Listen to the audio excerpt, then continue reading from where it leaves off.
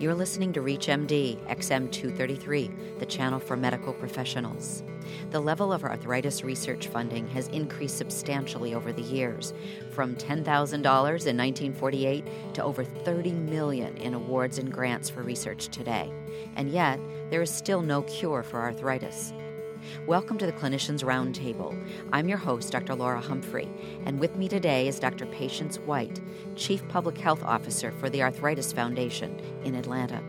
She is also Professor of Medicine and Pediatrics at the George Washington School of Medicine and Health Sciences. Welcome, Dr. White. Thank you so much for having me on your program, Laura. Thank you.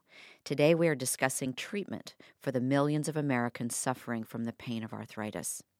Let's talk about the different types of arthritis, and I'm sure there are different treatment approaches for each. You're absolutely right. One of the most important messages for everybody is that people need to get to doctors to find out what kind of arthritis they have, and osteoarthritis is the most common, affecting 21 million Americans, and then there's rheumatoid arthritis that affects about 2.1 million. So there are different forms of arthritis, and they are very common. And the Center for Disease Control will be coming out and telling us that it's going to increase incredibly over the next 20 years or so. So by 2030, it'll go from 46 million Americans to 67 million Americans. So it'll be clearly something that is in doctors' offices. And right now, about, I think, 4% of all ambulatory visits are related to arthritis. Wow, that's so substantial. And what sort of general guidelines should physicians use in approaching the treatment of arthritis in each type? The first is finding out which type they have, and let's sort of take each one of them. In osteoarthritis, there are many lifestyle changes they need to focus on as the primary approach to treatment for osteoarthritis. There is research looking at how we can regenerate cartilage, but it's not something that's available in the marketplace today. But we do have tremendous amount of ways of helping people decrease their pain and improve their disability with osteoarthritis. And as I always say, you need healthy joints to be physically active. We all know physical activity is so important for general wellness and treating all these other chronic diseases that people have, heart disease and diabetes. And physical activity is also a treatment, if you can think about it, for osteoarthritis. Most people think, gee, I can't be active, I have arthritis. Nope. Physicians need to now tell people that it's very important to get physically active. So the treatment in terms of lifestyle changes is losing that weight. That's 65% of Americans that are overweight or obese. If they lose that little bit of weight, that 15 pounds decreases that pain by 50% and changes the progression of osteoarthritis. And being physically active is important. Also, we give such things as Tylenol for pain and the nonsteroidal anti-inflammatory drugs, which you can talk about a little bit later. For rheumatoid arthritis, it is an exciting time to treat that disease. I'm a rheumatologist, and I can't think of a better time to be able to say to somebody with rheumatoid arthritis, the kind of treatments we have available today will completely change the natural history of rheumatoid arthritis. We'll see less people requiring hip replacements. There'll be much less disability. So it's a very exciting time. And the drugs that we're employing are drugs that were out there for many years to treat cancer, methotrexate being the drug that we really are using and have shown a lot of promise in decreasing the very destructive process of rheumatoid arthritis, and the newer biologic drugs that are very exciting that actually put these diseases in remission. Wow. Tell us more about that. Well, in rheumatoid arthritis, it's an inflammatory process, and now we've gotten down to understanding that there are certain proteins and cytokines that trigger the process that goes on to cause the kind of disability and destruction. And TNF-alpha is one of those proteins. And so today we have drugs that actually block its effect. So you decrease that whole downstream inflammatory process. These are Enbrel or infliximab. These are drugs available today that if patients take them, you can literally see it's night and day. They were unable to walk or do their daily activities, and taking these kinds of biologic therapies make a huge difference.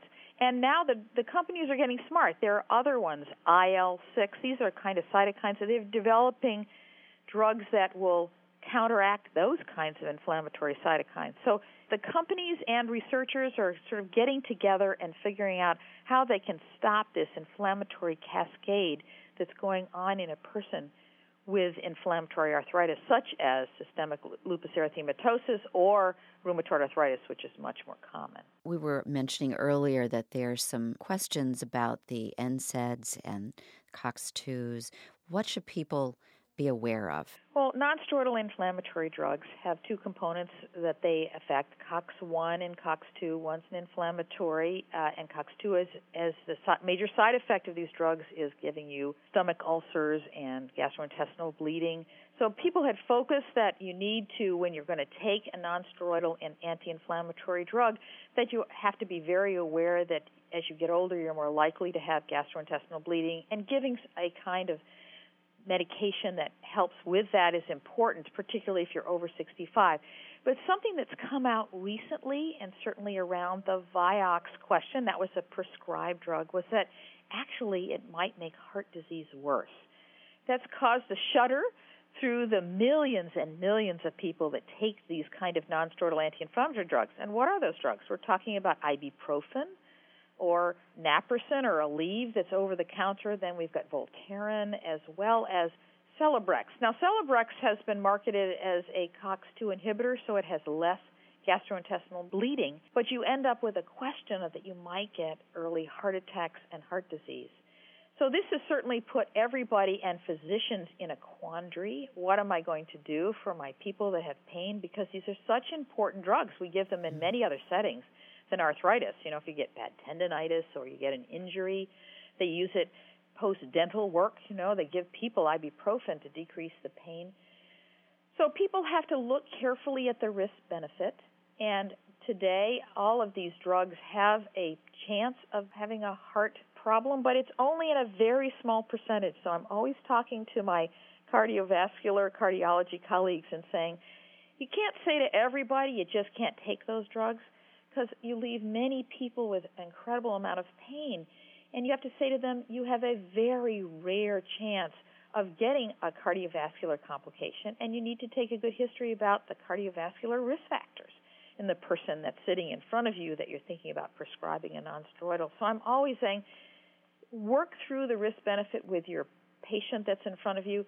They may say, you know, it's worth it to me to take a risk that's very, very low in comparison to being disabled. That risk might be very high. So for somebody with rheumatoid arthritis, they have a 100% chance of being disabled if they don't begin to think about taking an anti-inflammatory medication. And their chance of having a heart problem is much lower because there may be no family history of heart disease. So you want to talk this through with somebody and really think through the risk of the disease and balance it with the risk of the side effect of the medicines. We often are a risk-averse society, Yes. but when you talk to a patient, boy, it makes a big difference. They don't want to have that pain. They want to be involved in the decisions about their health. Absolutely. They want to know what the options are and make a choice and be a partner with the physician. Are there any alternatives? There actually are some alternative, what we call complementary medicine that people can consider. Acupuncture for osteoarthritis of the knee has been shown to be very helpful. So thinking about that, if you really cannot prescribe a nonsteroidal anti-inflammatory drug and you have somebody with knee pain, thinking about acupuncture is very, very helpful, along with the lifestyle changes that we mentioned. Just losing weight will make a big difference in osteoarthritis pain.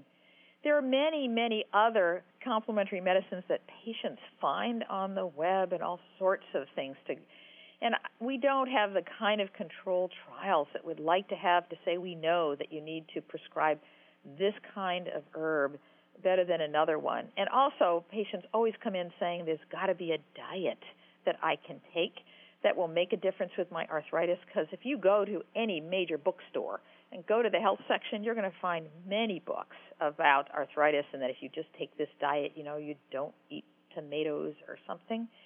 And we just don't know that. There is not enough information to say one diet is better than the other. And intuitively, arthritis, rheumatoid arthritis, osteoarthritis are worldwide diseases. And think of it. Somebody in Africa has a very different diet than an American.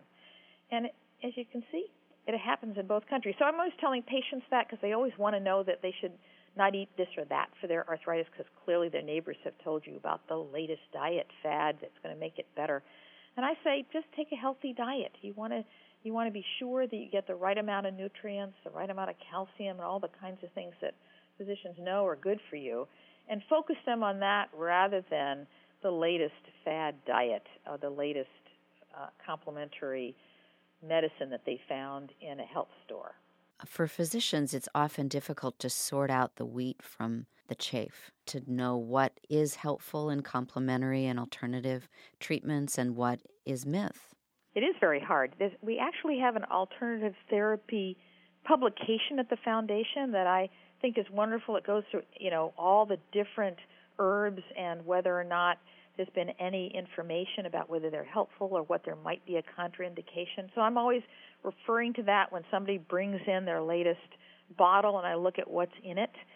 The other thing to be aware of is, particularly as people are traveling a great deal and they come back with some particular Chinese formulary or something from Mexico, many of them have actually non-steroidal anti-inflammatory drug in these formulations. Phenylbutazone or indomethacin are in these bottles that they bring back. So looking carefully at what the ingredients is, and sometimes you can't find out, so you actually have to send it off somewhere. We actually found one that had steroids in these sort of mixtures that they brought back from the Far East. So being aware that actually regular medicines sometimes are mixed in with these, what would be called complementary medicines in foreign countries. So it sounds like you would encourage physicians to really become actively involved in their patients' interaction with these complementary forms of treatment, but not gear away from them altogether. No, we don't have data that they're necessarily bad for you. So I'm always encouraging, you want people to tell you what they're taking.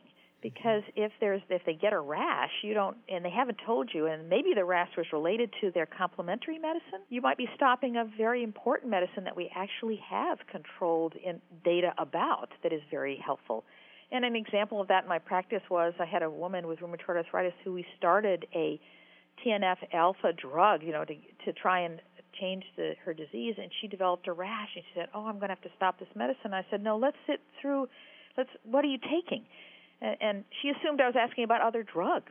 And I said, no, are you taking anything else? And then she said, yes, I'm taking St. John's wort. And it turned out that was the problem. So actually we were able to continue the drug that we knew was going to make an incredible difference in her rheumatoid arthritis. And she just needed to stop her complementary medicine. I want to thank Dr. Patience White, who's been our guest. I'm Dr. Laura Humphrey, and you've been listening to the Clinicians Roundtable on ReachMD, XM233, the channel for medical professionals. For comments and questions, please send your email to xm@reachmd.com. Thank you for listening.